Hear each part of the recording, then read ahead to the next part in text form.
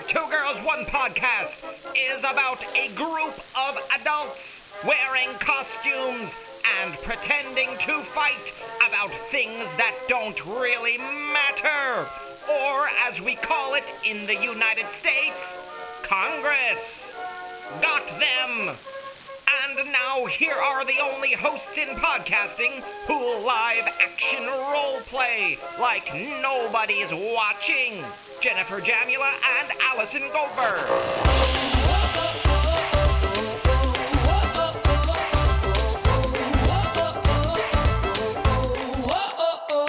Hello, everyone. I'm Jen. I'm Allie. Welcome to Two Girls, One Podcast.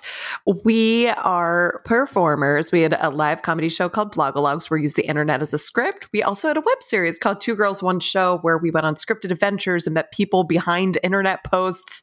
And here we are with Two Girls, One Podcast. We are meeting people here from different internet communities or behind phenomena that we find really interesting. There is a boy here. It's, two girls. There's also one boy. We don't mention him in the title, but he's here. His name's Matt. Hi, Matt. Hi, I'm a boy. Yeah. Puberty's going to be wild. Just heads up. And I'm looking forward to your bar mitzvah. Puberty? What's that? We'll discuss it off air. Yes.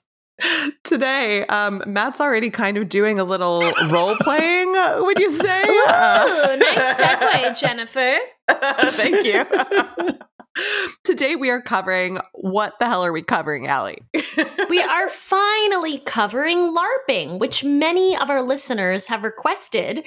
But our dilemma was that LARPing is pretty real life, considering it stands for live action role playing. But with the pandemic, we know that it's moved online. And also there's a lot of ways that the communities, the different LARPing communities find each other online. So, we're finally ready to dive in. And we found a LARPing group in particular that we really like. So here we are. Allie, have you ever LARPed? Girl, I can't answer that on air. Why? No, it just sounds dirty. Like, have you ever LARPed? LARPed? I really, you know what I mean? Like, remember early days of 2G1P, like schwamping? Like, that's kind of what LARPing sounds like to me. Yeah. Yeah. Like, late at night, I LARP. I don't tell anyone, and I make sure my roommates are asleep, but then I LARP. Well, you both have LARPed in public many times. Oh Many my times. God, that is true. So it is much interesting. public LARPing. Yeah. Like, imagine if you got on a stage and then put on an elaborate costume and pretended to be someone else. I can't imagine it. Yeah. Right. I can't imagine not doing it on a stage, but that'll be cool to hear about today. That's true. Yeah, right? It's a It would really actually good be- point. It would be really cool. None of that fourth wall stuff. Right. Yeah, just... Although I feel like years ago I saw you in a play that was like in a house, Jen, and you would like wander from room to room. And you were kind of like part of the event. It was an event, Right. So not you a There not you a go. play. That's exactly what this is. Definitely That was LARPed. LARPing. So Totally. I've LARPed. I'm not afraid to admit it. LARPing is totally normal, but guys. I don't know. Okay, question. Yes. If you signed up to LARP tomorrow, pandemic aside, all that jazz, what sort of fantastical trope would you be most drawn to? Are you a fighter? Are you a cleric? Are you a barbarian? Are you a wizard? Or is it Harry Potter? Where are you going? Well, Allie we know first. my answer, so I'll, Yeah. defer to you two. I don't know too much about fantastical tropes. You all know I've never read Harry Potter. But I imagine it would... Can I do superhero? You could do whatever you want. It's not typically in the sort of dwarves, elves, Okay. rangers kind of canon, but sure. Yeah, I would like to do something superhuman. I don't know, like move mountains or like, I don't know, walk through walls, something like that. Mm-hmm. So I don't know what kind of what I that think is. I think in the fantasy-esque worlds, you maybe you're leaning toward a magic user, a wizard, a mage of some sort, where you could make yourself invisible. You could move through walls. That is among your abilities. Yes, please. Okay. So Matt, how about you? Well, wait. Allie's assuming we know her answer, but you're just saying, are you a child wizard in a wizarding house, or anything more to add there? Yep, that sums it up. Got it. Okay, cool. Cool. Can you say that with a British accent? I'm a child wizard. No, I'm a wizard. I'm a wizard in a wizarding house. I'm a wizard, Harry. I'm a wizard, Harry. You're a wizard, Harry. Well, now that everybody's clicked out, thanks so much for joining us today. Before we get to trivia, Matt, where do you fall in this? What would you want to do? I always gravitate toward like sneaky thief type characters in a lot of the games that I play. So I want to sneak around. I want to steal stuff. Murder people from behind. They'll never see it coming. Wow, that's where I'm going. Okay, cool. This shines a whole new light. Really, yeah. Glad we record remotely now. It's not safe. Mm-hmm. Oh man! All right, I do have some trivia today. I'm pretty excited about this one. Great. Are you ready? Yes. Am I? Today's episode is about live action role playing, and today's trivia is about the dangers and horrors of tabletop role playing, which we can all agree is harmful to youth and leads to dangerous behavior. I don't think that's a controversial statement. Case in point, in 1979, a Michigan State University student disappeared without a trace, and newspapers at the time noted that he sure was playing a lot of that Dungeons and Dragons. So obviously, his role-playing hobby had everything to do with his mysterious behavior and disappearance. Very quickly, somebody wrote a novel that fictionalized these events, and then very quickly after that, a made-for-TV movie premiered on CBS in 1982 that tells the harrowing tale of a college kid who made a bunch of friends and got into role-playing games, and then he fails out of school, starts having psychotic episodes, and believes that he has become his D&D character in real life, a cleric named Pardue. Mm-hmm. All of this fed into the craze that role-playing games were a bad influence in the late 70s, early 80s. Today's trivia is this film starred a relatively unknown actor in his very first leading movie role. Michael J. Fox. All right, well, I think we're done here. That's one of the choices, okay? Get ready. Okay. Nah, she just slam dunked that shit. We're out of here. I love this. We're I'm loving this. Send her a gift card. Boom. Who played Robbie Wheeling, the psychotic D&D player in this 1982 TV movie extolling the dangers of tabletop games? Was it A, 26-year-old Tom Hanks? Was it B, a 21-year-old Michael J. Fox, as Jen has already guessed, or C, a 20-year-old Emilio Estevez, who got their first lead movie role in this propaganda movie? All right, now I know we usually try to diversify, but Jen, I'm just going to lean in and say let's both do B, because I just think, you're onto something and I want to support you. Thank you so much. It was my first guess, although now that I hear Emilio Estevez, I feel like there's a strong chance it could also be him. So I just don't see Tom Hanks in this role, but let's double down Michael J. Fox. Double down, both going with Michael J. Fox, future star of Family Ties, Back to the Future. We will find out if that is the correct answer after this commercial break. Hello. Thank you so much to our fine knights and peasants. We really appreciate all their efforts to support our Patreon at the $10 level or more. Chris Harrison, Jerry Duran, Jessica Fox, Melissa Elliott, James Dozier, Deborah Doberman, Kathy Phillips, William, Matthew Scott, Wesley Cornell. Thank you so much for supporting our Patreon. We thank you so much from the bottom of our hearts. The very bottom. And now a real post entitled Trash Can Put to Curb Too Soon, from the website where all the trash goes eventually, Nextdoor, courtesy of Best of Nextdoor. I need need to sincerely apologize to all my neighbors for offending them with the sight of my trash today, Monday, 4/27 at noon. For multiple reasons I've disclosed to the HOA via email, I had to put it out 6 hours early. I know this is offensive and contrary to the values of our neighborhood. I want to thank the individuals who stood up for justice on this trash can issue and reported me to the HOA. Without you in my business, I'd truly be lost. I'd also like to thank the HOA for the kind, non-passive-aggressive email warning me that my despicable actions would not be tolerated, and reminding me that my beloved leaders have the power and authority to fine me up to the point of placing a lien on my property. Remember, folks, no trash cans out too early. Don't have that problem in New York City. You put out trash, though, Allie, right? No, New York City is just a pile of trash. I went, Literally, just one big pile. I lived there for so long. Now I go back and I'm like, there are walls of trash. No, because there are no alleys. Right. Seriously, there are no alleys. So on trash day, it's literal walls of trash. LA, we have flowers. New York, trash. Where do you, Los Angelenos, put your trash? Also, is that how you say that word? You guys recycle it. You keep the trash in your apartment and then turn it into tables and chairs. Mm-hmm.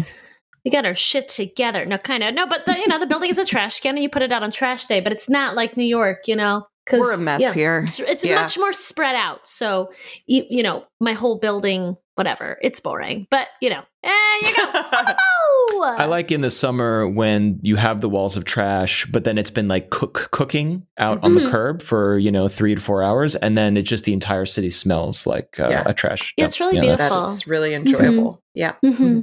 So what do we got? Ready to learn more about Michael J. Fox? Is it Michael J. Fox who starred in the 1982,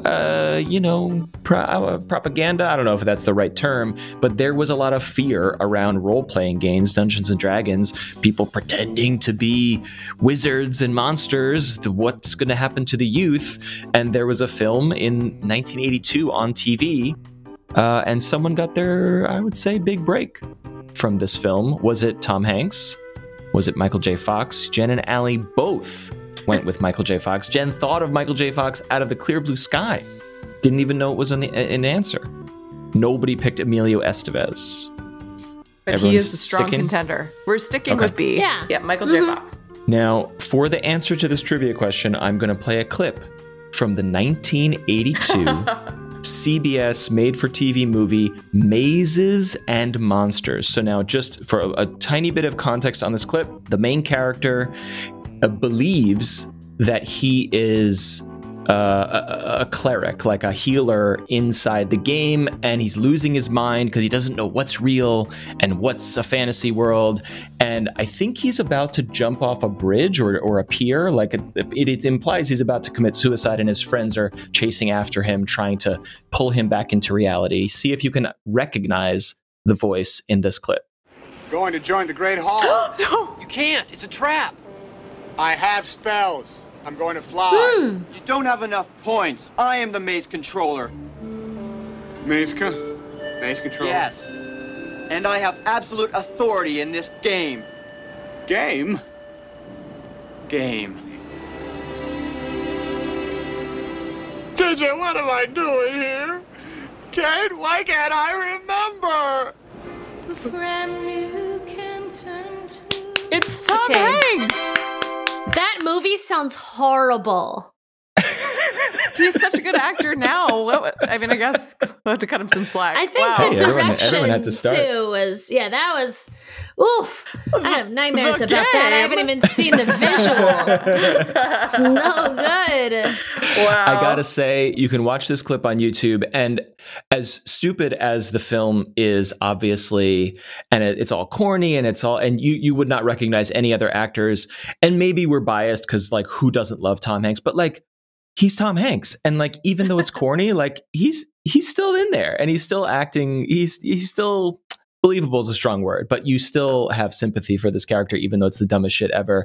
That was his first lead role in a movie. He was doing TV starting in 1980 with Bosom Buddies, which was like a sitcom. And so I guess he was becoming known, but not a household name the way he was today. So, and he's a tiny baby. He's a 26-year-old baby Tom Hanks in this clip. Mazes and Monsters. Check it out. Pull up the poster for the movie or the whatever the cover. Right. It's pretty good. Pretty good. Yep. He looks great. Oh my God. I love Tom. We all just love Tom Hanks. All right. Mm-hmm. Well, yeah, remember when COVID got Tom and we were all like, not Tom, anyone but Tom. All right, everybody, please welcome to the show our guest today, Rachel Cofield, who is the director at Garden of Destiny's LARP. They are also in the midst of working with an initiative called LARPing in Color, and we shall hear a bit more about that today. Please welcome to the show, Rachel. Hi, Rachel. Hi. It's great to be with you guys today. Hopefully I can elucidate a little bit about this thing called LARPing. Well, we hope so too, and we know you are going to. We're going to mostly assume that our listeners know what LARPing is. Perhaps some don't. But so for any newbies out there, could you just start by explaining a bit about what is LARPing? So LARPing is live action role playing. This is a really incredibly broad term. No two LARPs are exactly the same, even if they were using the same rule system, though obviously more overlap there. For me, there's like two really broad categories, like parlor LARPing and boffer LARPing, the latter of which being one where you use foam weaponry. Tends to be in a more outdoor context. But again, even within those, there is incredible variation. Like you have blockbuster LARP that tend to be more expensive, more prop heavy, nicer venues sometimes. You have local LARPing, so they tend to be smaller, more community focused, often in state parks or at least local rental sites, that sort of thing. And then you have LARPs within, boffer LARPs that are full contact or lightest touch, in terms of how hard you hit each other, that sort of thing. And there's obviously different rules within each. I think all of these have very different expectations that you kind of learn as you enter a new community and like suss it out and see what's going on, right? I've always loved the word LARP. It's just a great word. I want to use it for everything. And anything with like live action in the title, like right now, just like live just sounds really exciting, Wow, can I interact with people? Let's dive into your community. So Garden of Destinies, what's happening? We are a boffer lightest touch LARP, which means you only hit other people hard enough for them to feel it. Right. So like to connect. That's right? always my rule. Yes. Same rules in my house. Yeah. I mean, there's a skill to it, right? Like people like to think that there's not, but like if you're a small femme-bodied person hitting like a larger person, right? Like feel like that helps to reconcile that, some people are bigger than others and hit with more force. And so like, it evens the playing field as far as I'm concerned. And also like, I mean, there's a very out of play physical element. Like I don't actually want someone hitting me. Not in that context, right?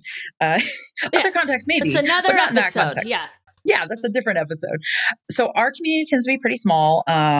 We have probably maybe like 100 people that actively engage in different contexts in different ways. We have 40 to 70 players, including staff, at each event. Usually around 50 is about how many people we have there, including staff. And we have two sister LARPs. One has just started. They're doing a playtest year called The Last Bastion, and they're further south, so they're kind of more Florida area.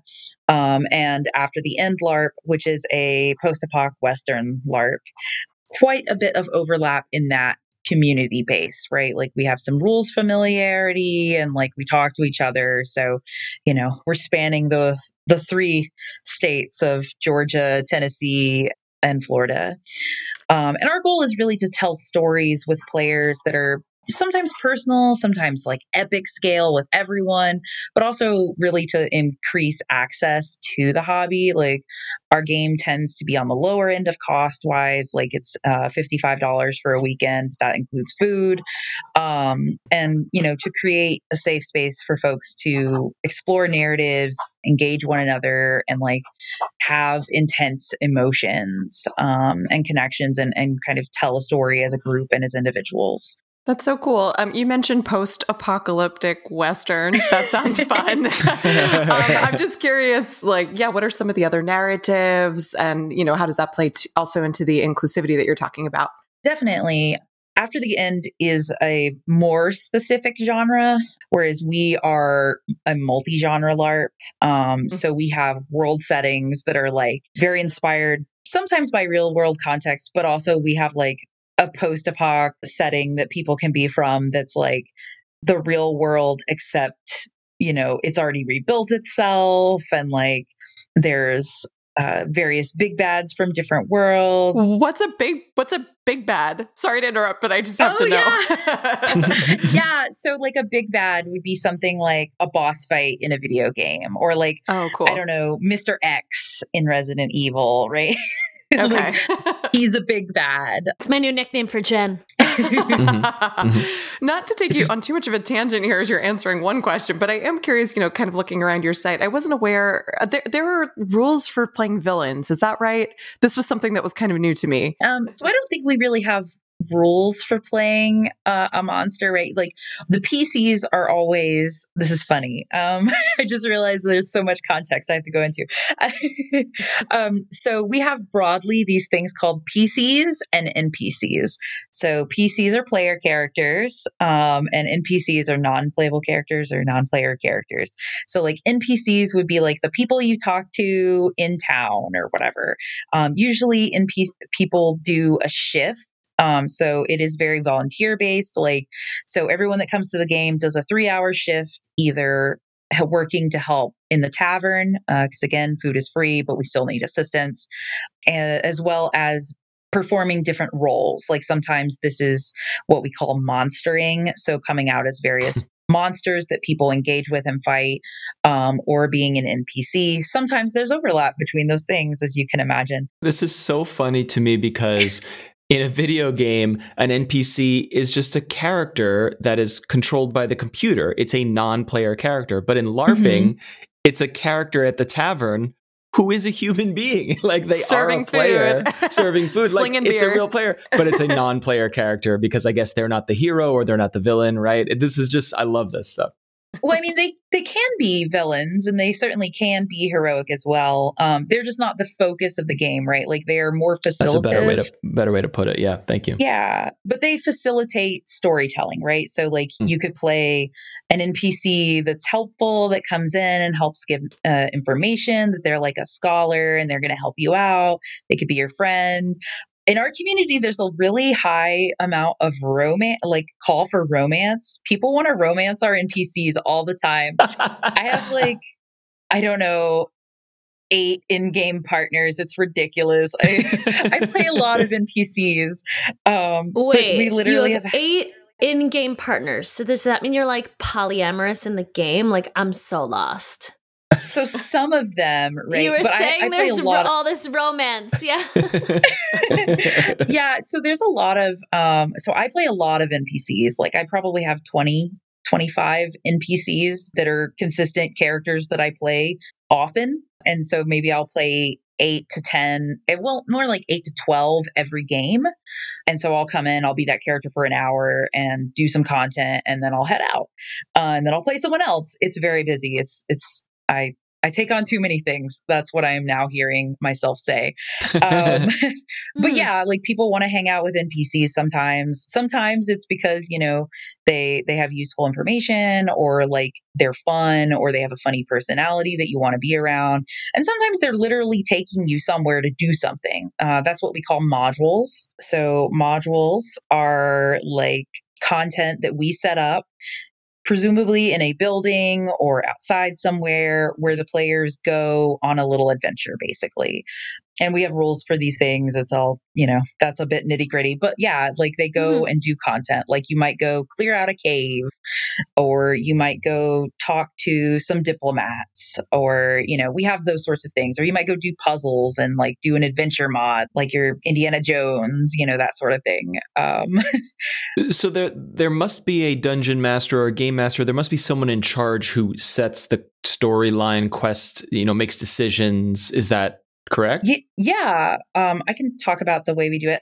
So we have a staff. Sometimes we get new marshals or whatever, but we usually have 7 or 8 people, and we meet every week, and we basically design plot lines. We write down encounters, content, what is called field battles, which are like the big fights. We tend to have one every monster shift. A monster shift is 3 hours. So we have a lot of fights, is what I'm saying, throughout the weekend. And then the players that are volunteered at the game help us, have the warm bodies necessary sometimes to make that happen for everyone. Some people produce more content than others. We're really more about trying to be like, okay, what is it that you can offer, right? Because we do this thing for free. Like, we do not make money off of our LARP. We do not get paid by our LARP. We make enough for operation costs and to book more games, right? And to have a little bit in case we need to buy something cool for prop making or costumes or something. Mm-hmm. So is the team creating original stories from scratch, or are you adapting D&D campaigns or, Forgotten Realms or, Vampire, whatever? How does the storytelling take shape in the early stages? So for us, we are telling our own stories. These are things that come out of our heads. Sometimes we're influenced by things. Even if you just look at the world settings, for example, like Wraithwall is a very dark Victorian horror inspired setting, right? So we have inspirations, right? But we are telling our own stories. LARPing is very collaborative. We talk about our ideas together, and sometimes that really helps us find out what is doable, what is not doable, right? It helps us formulate our own ideas and make them better and stronger. And I think that's why you have the group dynamic. Some LARPs don't, I think, rely, I think they might be more idea independent, but we do tend to talk about our ideas and together and spend a lot of time thinking with one another and building on one another's ideas. And I think that's really rad.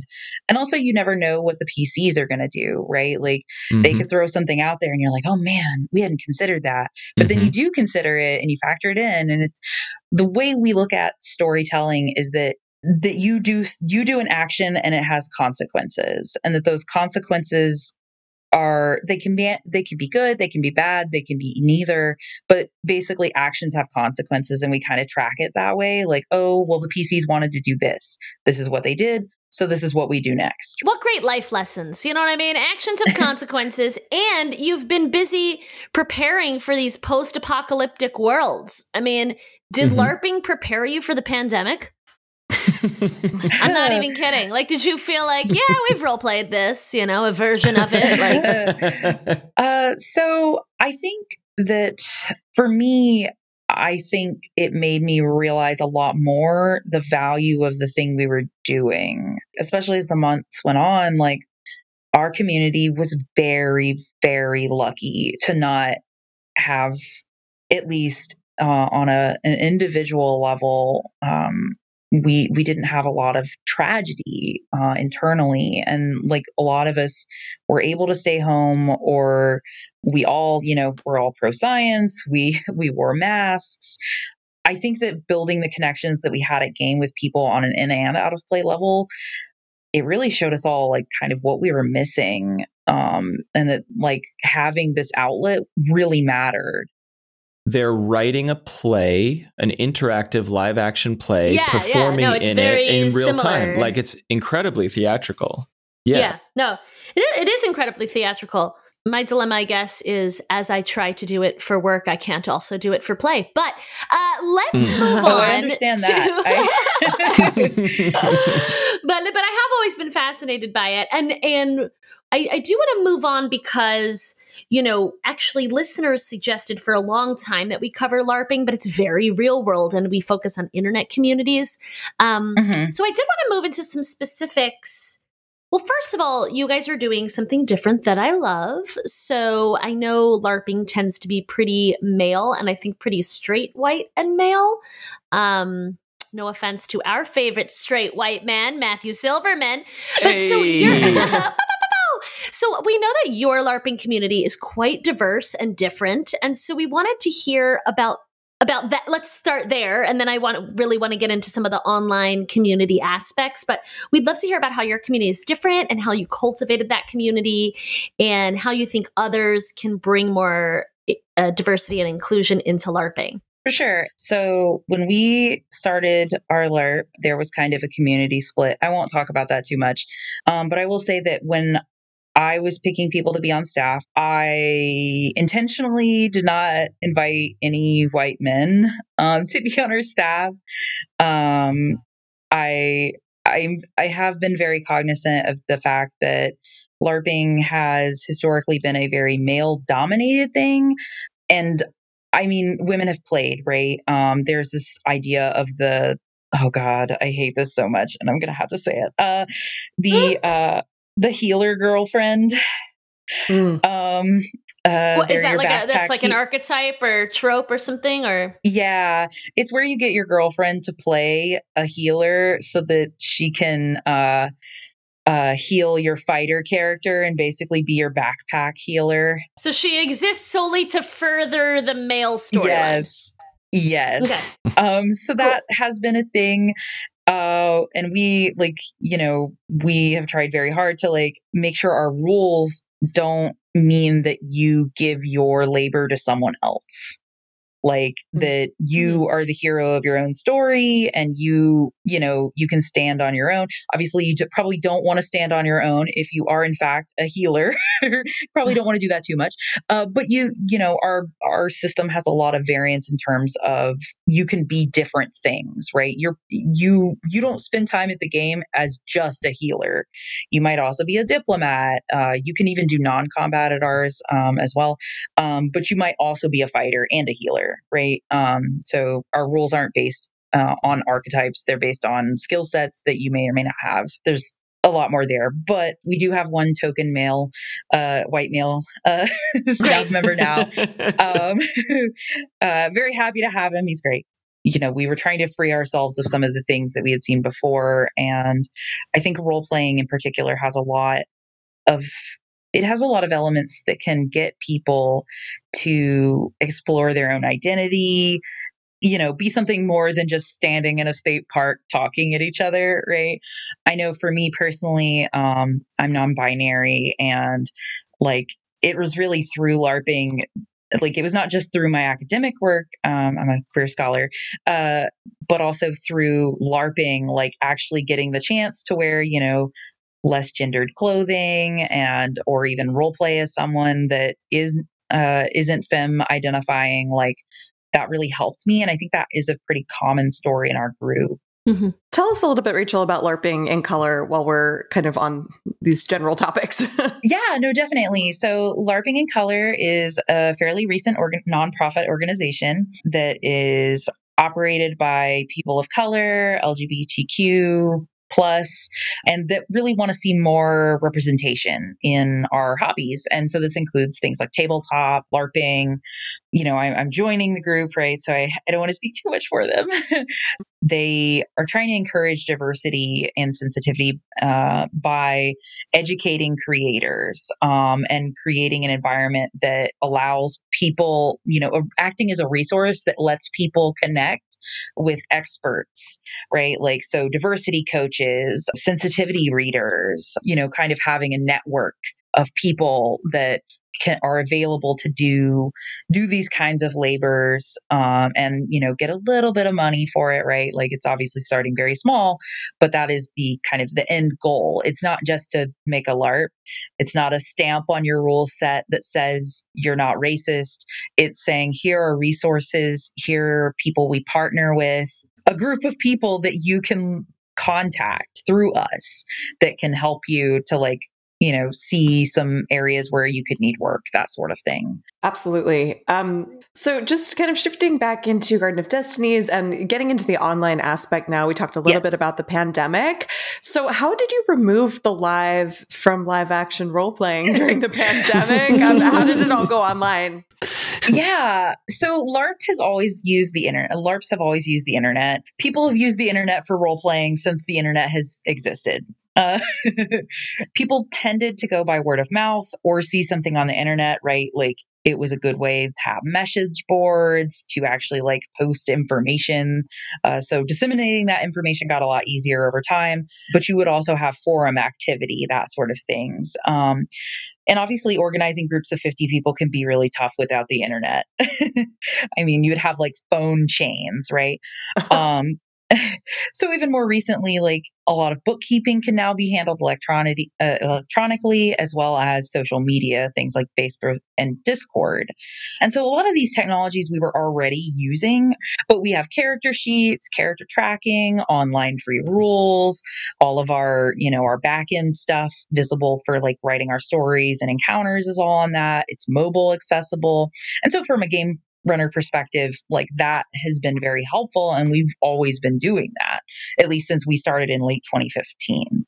The element that we really had to transition is that live part that you were mentioning. And like, we primarily relied on Discord. And this is something that we had done previously. Like we had fireside chats, which are basically the online FDR style fireside chat, where we would gather in Discord and the staff would respond to questions, talk about different topics. We would have raffles, that sort of thing. So we ran online events with actual role playing during COVID-19.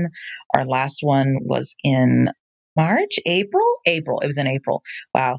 Our last one was in April. Our next game will be live. But these were all free events. Basically, we used kind of the layout of Discord to be different areas for different role play purposes. Like we would have multiple areas to do battles. We changed our rules to suit. We converted our system to an online system, and we primarily use Discord. We didn't want to place an additional burden on our players, right? Because so many people are constantly using Zoom, and Zoom fatigue is real. And I think like we definitely have to acknowledge that that's a thing. Sometimes during quarantine, we just don't want to get all dressed up and be a character. So we let people choose to be on camera, or just do voice. We came in as NPCs, obviously coming in is different in a online context, but we really used the, similar frameworks, but definitely a different context. And they were all free because honestly, like we acknowledge that the experience isn't the same, right? Like you are missing out on some of the things that like can be really good. And I think like maintaining connections and like our role as community organizers, like really was really important because people needed that human connection. Just to see that people were still thinking about one another and, keeping in touch digitally was really, it made me feel a lot better. Like maybe that's just me, but I don't think it was like, we got we take feedback from our events and we've gotten feedback that was very much like, we thank you for doing this at all, continuing to work during the pandemic on this definitely free thing that, can be really tough. And so I guess that was kind of the way we kept going is, having our online space, which falls under our code of conduct and, is something we can control, right? Like you can't always control a Zoom meeting, but you can certainly, control the spaces that people have all opted into. Yeah, there are just so many aspects to this of how you took it online, how people are interacting, how they were able to support one another through the pandemic. I guess just bigger question, like overall, how do you think the internet has taken the community to the next level and really allowed it to grow? So I would say obviously that it really has. Internet kind of like made it visible, right? It made it something that people, if you were like LARPing, I heard about that. Wait, let me Google it, right? Now you can say, let me Google it, and you can Google it, right? And also, like, there are groups on Facebook, like there's like a Southeastern LARPs United group. Like, you can literally just go on Facebook and find a group that actually has hundreds of people in it, like thousands sometimes. So I think there's obviously this back end element where you can have a website and you can be very forward about what your group goals are. And really, I think for me at least, when I try to look into LARP, I think, well, what is the goals of this group? Like, are they going to be safe? Because I mean, LARP has had this kind of fraught relationship with, being male dominated, like you mentioned. And, you have to think about, am I going to be safe here? Especially, in the Southeast, right? And we have very specific, if you show up with a Confederate flag, you're going home. Goodbye. Right. But, not every LARP is like that. And you have to kind of find your people. And a lot of the ways I think you do that is by, I guess, looking at their website and seeing who's their staff. Do they have a code of conduct? Are their rules publicly available? Like, there are steps that kind of, I think, help people determine whether a space is going to be safe, right? Because if you go to a website and it's like, here's some narrative stuff about LARPing that we made up, like, but it doesn't put in any of the inclusion work or any of those elements that might, the signals that queer people, that people of color know are the right ones, from having to navigate the minefield of not only real life, but also the internet. Like, I think that, not having those matters, and that having them makes a difference in who you get at your LARP too. Yeah. I think we initially found you through larping.org, and I don't know if you know much about that or could speak to it, but it seems like it's a pretty great directory of LARPs, essentially. Yeah. So my friend Ash used to be on our staff, and they helped us on that, right? Like, because at the time we were just starting up and we were looking for, ways to advertise that weren't just Facebook, right? Or our website, right? Because there's only so many times you can post your website in random places, right? But it very much depends on you reaching out to them. I don't think they contacted us. I have used their website to some degree. And like, I agree. I think it's really helpful to have those kinds of directories because, as I mentioned earlier, like, the variance in LARP style and interest and like genre and that sort of thing. Like, some people don't like multi-genre. Some people do, right? Some people don't want to play a post-apoc cowboy, right? And they've got some great photos on the site. Yeah. The photos are almost a little intimidating. I'm like, these costumes are intense. With us being a very more of a people over money LARP, we don't have strict costuming standards or anything like that. We are not bring your own cup LARP. Not that is a problem. It's just that's not what we do. Because there are some LARPs that are very restrictive about what you can wear, thread counts. And what I have found is that people will really turn it out, like, on low budgets by working together, right? Like, we have several people that do costuming. It's very much like how to costume on a budget. How do we costume on a budget? Do you have any big tips? I'm so curious about that. Oh man. So go to thrift stores. If you are male bodied, women's section's still going to have the better variety, right? Like, if you're looking for something that looks kind of, I don't know, like a cool vest or whatever, you're not going to get it in the men's section a lot of times. Be creative, right? You can put a costume together if you just like find cool accessories to wear with your regular stuff, So I think really just don't be afraid to wear weird stuff. I'm not. She's definitely not. Rachel, you implied maybe briefly there that, like, you said the word thread count, or that, and that you guys are more scrappy and not for profit. Are there, quote unquote, serious for profit LARPing companies or communities where they're like, if your fabrics are not 300 thread count, get out of here? There are certainly big box LARP. Big bucks. Yeah, there's the Walmart of LARPing does exist. Without getting into too much bad blood or bad tucking other LARPs, which is not really my goal, though I do have personal opinions, right, about what LARPing is for and what it can do. I think it also, some people do really like sticking to more meticulous guidelines in that respect. I think in the Southeast, they are relatively few and far between. The people that LARP tend to be a little poorer. I know the Northeast has a lot of what I would consider blockbuster LARPs. I think they happen here too, but a little less frequently. And I mean, there are certainly groups that aim for higher standards, like no red solo cups, that sort of thing. There is, in some ways, some discontent with that.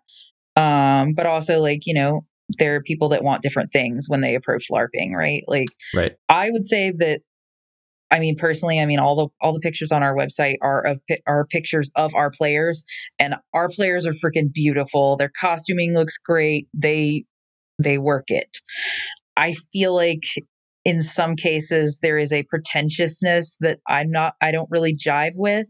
So I understand why people might be like, I look so cool, right? Because obviously I want to look cool too. And it sounds like there's an imagination factor there too, where Definitely. if you guys have a red solo cup, then that is a mug of ale, right? You're using your imagination. But the big box LARPers are like, we need to be inside Westworld and everything needs to be exactly, I need to really be in the simulation and there is no excuses for, you know, a fake looking cup or something. And I get it. I get both of those. But yours sounds much more inclusive. Yeah, and that's kind of the goal. I mean, we don't necessarily, we tend to buy plastic cups, but we don't necessarily buy the red solo cup. Well, this is a bit of a pivot, but Jen found the intimate encounters policy, and we have to know more. What is going on here? Yeah, definitely. And I was actually thinking to go there too, because we come from the world of theater and know that consent coaches have become there are people who are actually on stage now. Like we would have combat coaches when we were younger, sort of like teaching practices. So like we're fairly interested to know how this works. Yeah. So a common thing is like, obviously our LARPs have, you know, fake violence. And so like, there's a lot of ideas about, you know, well, why can't we also have fake intimate encounters, right? Or things like explicitly related to sexuality. And not everyone wants that as an option, but we basically wanted to say, hey, we are okay with this. Here's the rules we want you to follow when you do it. Whether you're going to do a fade to black, number one is you have to get enthusiastic yeses. And if you get anything other than that, it is a no. And we will ban you permanently for that kind of thing. You have to get certified with us. It's usually me. I give a talk about consent and making sure that everyone is very aware of the policy. I guess like more nitty gritty stuff is like we have this thing called Ars Armandi. It's actually something we got from After the End LARP, which is one of our sister LARPs, and they got from somewhere else. That's often sometimes how things work. But we've like clarified it differently than I think other LARPs. And we have this, obviously, we have a whole policy about intimate encounters.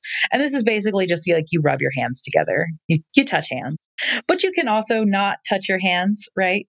You can just choose to do a kind of verbal thing. And the rules are pretty like straightforward. One of the things is like we do allow minors at the game. They are not allowed to engage in any of these. You know, we have like a little minors talk and we're like very clear that, hey, you do not approach any of these people. They're off limits. So like, I guess like an example of like the intimate encounter, like if you were going to do like a verbal thing, someone might be like, I guess they might choose some words like coy, and the other person would be like, they would reply in turn and like play off of one another if they were going to do a verbal thing. But it can be a little more free form than that. Into it. into consent. I think it's cool. Yeah. Consent is very cool. Consent is cool. So, yeah, we would love to wrap this up by asking, what do you think are the benefits of LARPing? Yeah, I think that sometimes you don't notice the benefit it is having until, you spend a year and a half without it, which we all have. Not everyone has. And I have opinions about LARPs that continue to run during the pandemic. But that aside, I think that it does build community with other people that are more likely to accept one another as they have experiences in play with one another. Like we've been very forthright about the fact that we're not trying to curb dissent or give leeway to missing stairs. It's not about how we need to pull together and stay positive every time, always, and accept everyone and never complain or, can't make waves or have dissenting opinions. We encourage healthy discussion. We allow people to talk about real issues, and we ask abusers to leave. We try as a LARP staff to protect people who need that safe space, but also I think that LARPing can bring you out of your shell, right? I think it can introduce you to people with new ideas. I think it helps people face some things in the real life, right? Because I think it does broaden your experiences in a way that is safer than if you have to experience it in the real world. Can we get Congress people to LARP? I feel like this could heal a political divide. I do too in a lot of ways, actually. I think that so many people have they don't have to work in groups outside of school, Right. Or if they get on their job, it's about coworkers, and sometimes you can have fun with your coworkers, right? But that often isn't the goal for a job. But I think in this space, it's absent a lot of those things. And I have seen people that came in, less tolerant and then become more tolerant. So I think there is some merits to that. I'm not really sure I want to, facilitate that at my LARP because, I'm not running a rehabilitation center for people that have been abusers, but I do think it does give you perspective on other people. And sometimes that's small and can matter because you are just less likely to be hateful if you can have experiences and have had struggles, real or fake, with people that aren't like you. Rachel, we thank you so much for your time today and leading us towards a more inclusive LARP. And best of luck as things go back to in-person and also maintaining all the great online aspects that you've cultivated. Thank you so much. Thank you for having me. You guys are great. To be honest, I didn't go into this knowing too much about LARPing. I know I should know more. It's been around for a while. Honestly, I have a vocabulary list of shit to look up now. Yes. But I look forward to boffering with you. I haven't been boffed in a while, and I could use a boffing. The pandemic's been hard on boffing with. It's been really folks. Hard. It hasn't been acceptable to boff, and I'm ready for a boffing. Just want to say it as many times as possible. I would just like to do a callback to those guidelines that you presented, Allie, on this podcast months ago towards the beginning of the pandemic on how you should be sexual with people during the pandemic. Where were those from? Do you remember? And do we remember what episode that was? It was the New York City official guidelines. We're get creative, use walls. What?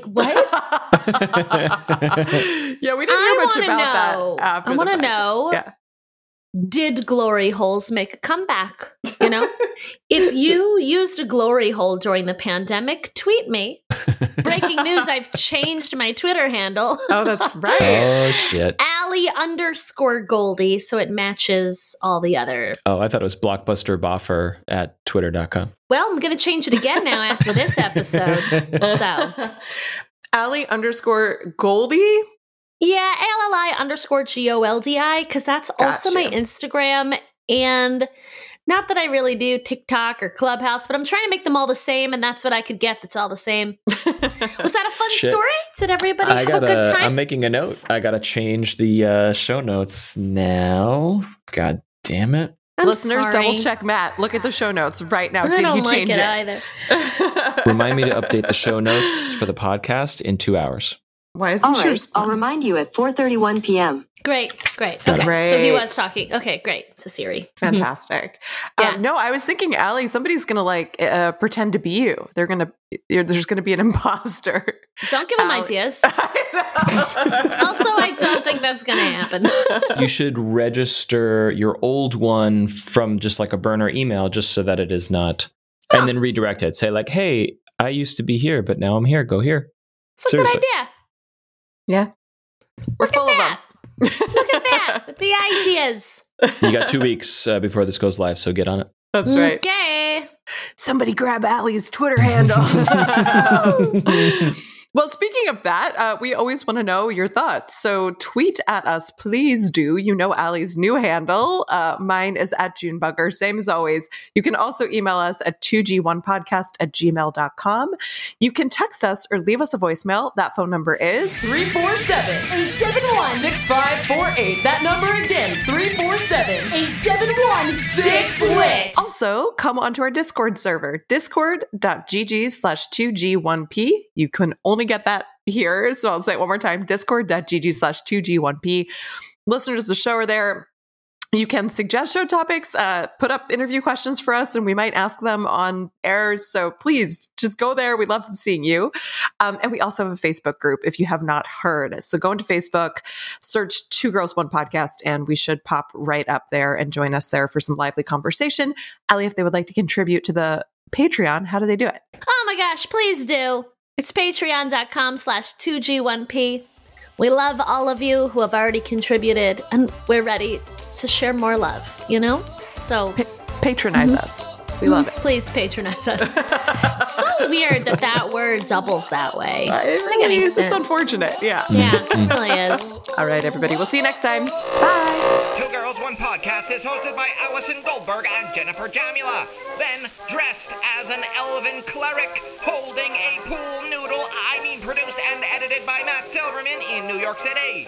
Production assistance is provided by the Podglomerate. This show is a production of The Daily Dot, the #1 source for in-depth reporting about life on the internet.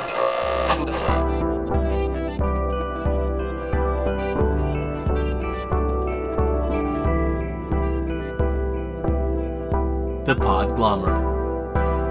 A sonic universe. Remember, folks, no trash cans out too early.